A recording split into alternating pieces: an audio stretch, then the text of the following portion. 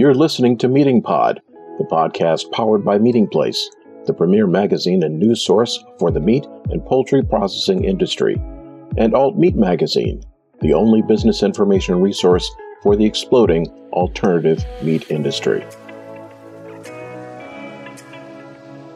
Hi, I'm Chris Scott, host of Meeting Pod and contributing editor at both Meeting Place and Alt Meat magazines. Our guest today is Wendy Phelps, Research Development and Innovation Manager at Cargill Incorporated, which she joined in July of 2015 after a 2-year stint at JBS. Wendy's responsibilities at Cargill include leading a team of 12 scientists who together support the company's protein ingredients and international segments. Her team develops products ranging from pizza toppings, formed and cooked patties, as well as further processed egg products and fully cooked diced meats. The R&D Innovation Department also supports Cargill's pet food strategy and pet treats channels. We'll discuss these and other topics in today's conversation. Thanks for spending some time with us today, Wendy. Thank you, Chris. As a Cargill veteran, what was the draw for you specifically toward the protein ingredients segment of the company's operations? That's a great question. I would say throughout my career with Cargill, I have sought out opportunities that have really allowed me to continue to learn and grow in my knowledge, not only of our products, but also of our customers. I started my career with our food service team, developing products across multiple species in both fresh and cooked formats. And then I moved to our primary pork business, where I had the opportunity to specialize in bacon product development for retail and food service customers, which was really a treat. And then I progressed my career to our beef and case-ready businesses, where I had the opportunity to dig even deeper into our retail partnerships with strategic customers. But the protein ingredient space had always eluded me. And so it was one area that I had yet to engage with. And the customers in this product portfolio also really intrigued me. So I was very excited to make the jump over to our protein ingredients team. That sounds like a perfect example of experience and expansion. Is there a typical week or a specific period for you and your team in executing your challenges in the R&D innovation sector? Well, time goes by pretty quickly in our business. I would say our customers are throwing things at us quite rapidly. And also, we have the opportunity to bring new ideas to the marketplace. So we try to have a combination of market-led innovation as well as customer-led innovation. So in a typical week, we can have a blend of both of those. And it also really depends upon which customer channel we're interacting with, which will then determine the type of innovation that we're trying to bring to the market. Our customers are very different, obviously, between the different channels that we serve, between retail, food service, and protein ingredients. But the most important thing is being timely with our innovations into the marketplace. We do know that there are trade-offs between getting things to the market quickly versus waiting and being a fast follower. But we have a clear advantage in getting products out the door and working them with our operations team. So once they become more familiar with those products, they're a great resource for streamlining and improving that product performance. Well, that dovetails directly into my next question. Is there a chicken-egg relationship when it comes to developing new flavors or processes for Cargill products? In other words, do you and your team respond to customer requests first, or are you already working on different iterations and innovations before you're asked to come up with new approaches for Cargill's proteins? Yeah, it's definitely a combination of the two. As I said, we are working on things sometimes in parallel with our customers, but we want to be the innovation thought leaders with our customers and bring ideas to them as well. Plus, it's always fun to be tinkering around with different things behind the scenes and show up and really impress your customers with new ideas. Absolutely. And on that note specifically, what are some of the more pertinent challenges you and your team had in developing the next iterations of meat products for those customers? And are these different depending on who those potential customers are? In other words, food service versus consumer. Definitely. Yeah, there's a lot of challenges that the team is facing. I would say they are slightly different depending upon the potential customer and the consumer, as you noted.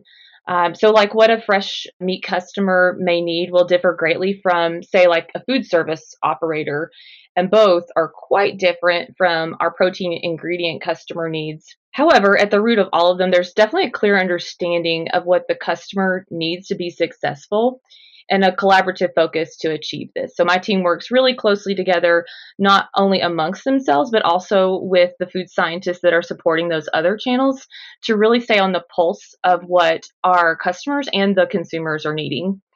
The one thing, though, that we're all facing across all of the channels is definitely supply chain disruption. It's definitely a common denominator that every single one of our customers and even ourselves are facing. We're very focused on our consumer behavior and the economic impact of purchases. And so this is leading us to evaluate alternative ingredients and really modify processes to fully optimize the product from end to end and not just resting on the existing solution. And finally, we just focus on greatly on developing new technologies that really will enable our customers to succeed. Terrific. I want to give you a chance to applaud your team a little bit. Can you pinpoint a specific home run that you and your team were able to execute in the last few years and how that might affect future innovation efforts for your department? Yeah, definitely. You touched on it in the intro, actually. Within the past few years, our team has branched out into the human quality pet food product development sector. It's something very different for usually a community of meat scientists. It's an adjacent category that has allowed us to utilize our manufacturing expertise and meat science knowledge to reach a growing segment of the marketplace, both for direct to consumer as well as retail partners. We were able to identify a growth area by leaning into the data from our consumer insights and category management teams to better help us understand and identify the market potential. We also at Cargill, outside of protein, have a very strong animal nutrition division. So we leaned into that team's knowledge regarding pet food that ultimately led us to decide to dedicate resources, acquire scientists that are focused on pet food knowledge and nutrition, and even reconfigure our production facilities in order to become a manufacturer that has some scale and can grow in this particular space.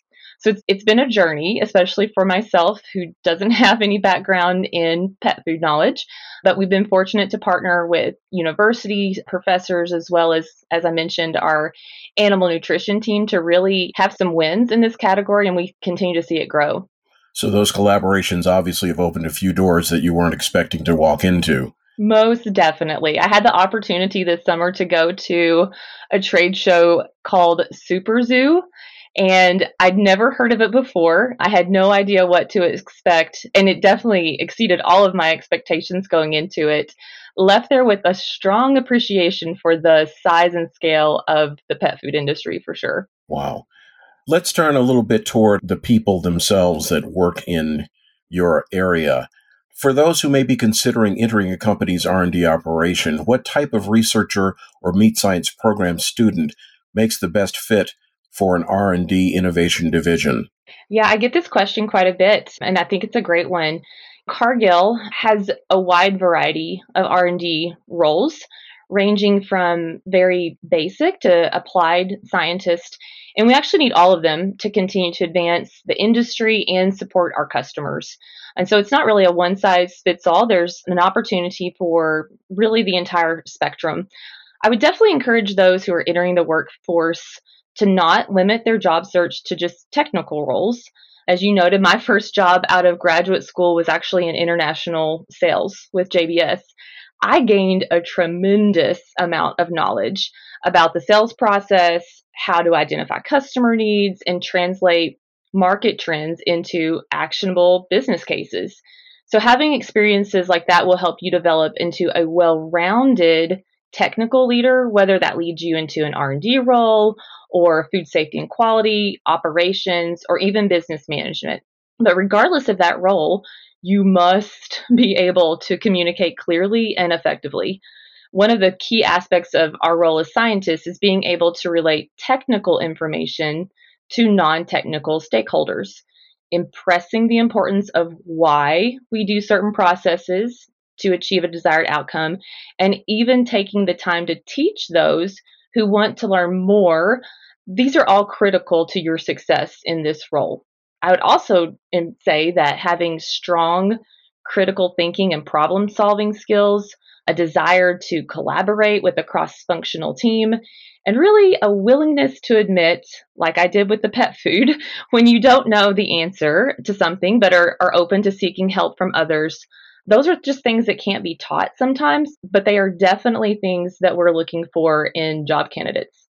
Now, for those people that are having a bit of trouble in the communications department, is there anything that you can suggest that they can do as students and newly minted meat scientists to help them with that particular aspect of the cause? Yeah, that's a great question. I think there's a lot of community resources, like things like Toastmasters. There's so much online now that you can access. I know that I'm a member of the Women in the Meat Industry Network, and they have a lot of resources that you can reach out to and leverage as well. So there's so many things that you can get involved in. If you're still in school, I would highly recommend taking some marketing classes, communication classes, things like that, that are going to force you to put your thoughts on paper, outline how you can better communicate. Even some persuasive communication classes, I think, would be really beneficial for individuals just to understand the key points that you need to make and how you pull all that together in a compelling way. Terrific. Now, let's turn a little bit to the post-COVID era. You mentioned supply chain issues, which may or may not be solved anytime soon, as we all know. Mm-hmm. But are you seeing any differences in the post-COVID area with regard to the next generation of prospective employees for your department? And what are some of the operational or hiring decisions that will be needed to maintain momentum as the industry moves further away from the pandemic times? Yeah, I think the COVID era has really taught us that we can be pretty flexible with our working environments. So we have adopted a flexible work mindset, but I would say that there is still a great need for in-person collaboration, especially with a group of scientists, right? There's always the opportunity to draw upon the experiences of your network, those peers that you have in the office that maybe have differing educational backgrounds or work experiences. So really having that blend of both at-home work and in-person work allows for that type of collaboration. We've also seen a really strong adoption of virtual meetings. And I know that there's the concern around virtual fatigue, right? You have to be concerned about that.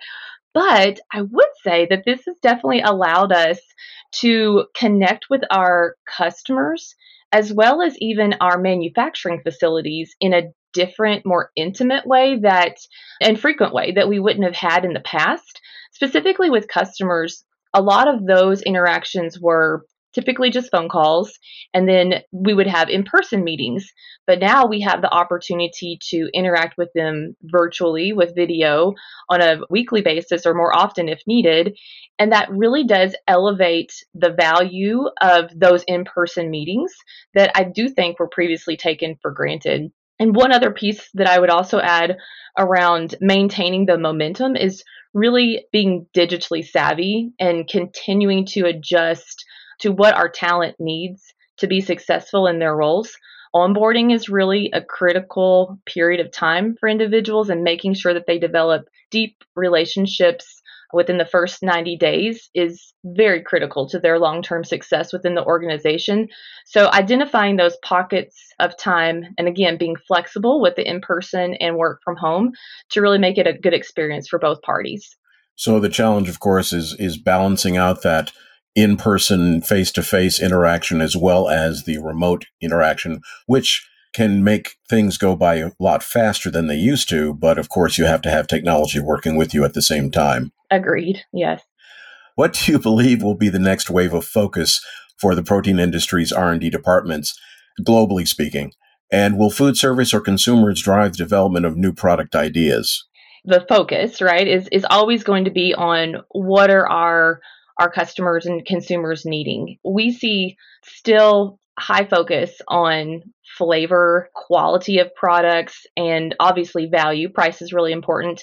But we also see a high degree of concern about the impact of our products and processes on the environment. So being very aware of those different dynamics and how we can make sure that we're creating the best products for our consumers and keeping all of those factors in mind. I would say that with respect to food service or consumers, there's really just a lot of blurred lines between those groups. Well, I think primarily due to the rise of the foodie culture, probably also some contributing factor of us being at home for so long and taking more time cooking.